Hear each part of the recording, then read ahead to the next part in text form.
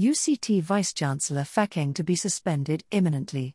The Council of the University of Cape Town, UCT, has decided to suspend Vice-Chancellor Momokgethi Phakeng, News 24 has reliably learnt. The suspension is imminent. This follows the appointment of an independent panel of investigation into allegations of mismanagement and abuse of power against Phakeng, headed by retired Supreme Court of Appeal President Judge Lex Mpati. The suspension comes after more complainants came forward and a formal grievance was laid against her. News 24 understands the council sought legal opinions that confirmed Phakeng should be suspended to protect the integrity of UCT. The council met on Thursday last week when the university's highest decision-making body decided to oust Phakeng pending the investigation into her and council chair Babelwon Gonyama. The core of the investigation is the claim that Phakeng and Gonyama lied about the true reasons for the departure of former Deputy Vice-Chancellor Li Lang.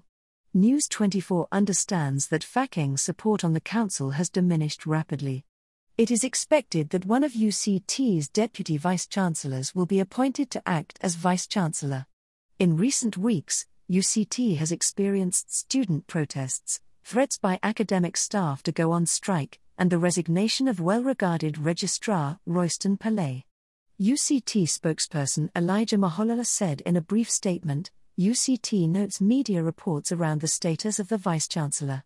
The university can unequivocally state that the vice-chancellor has not been suspended. News 24 understands that Phakeng sent messages to senior UCT staff members following reports of her imminent suspension. According to the messages Phakeng sent, which News 24 has seen, she said she was unaware of the suspension.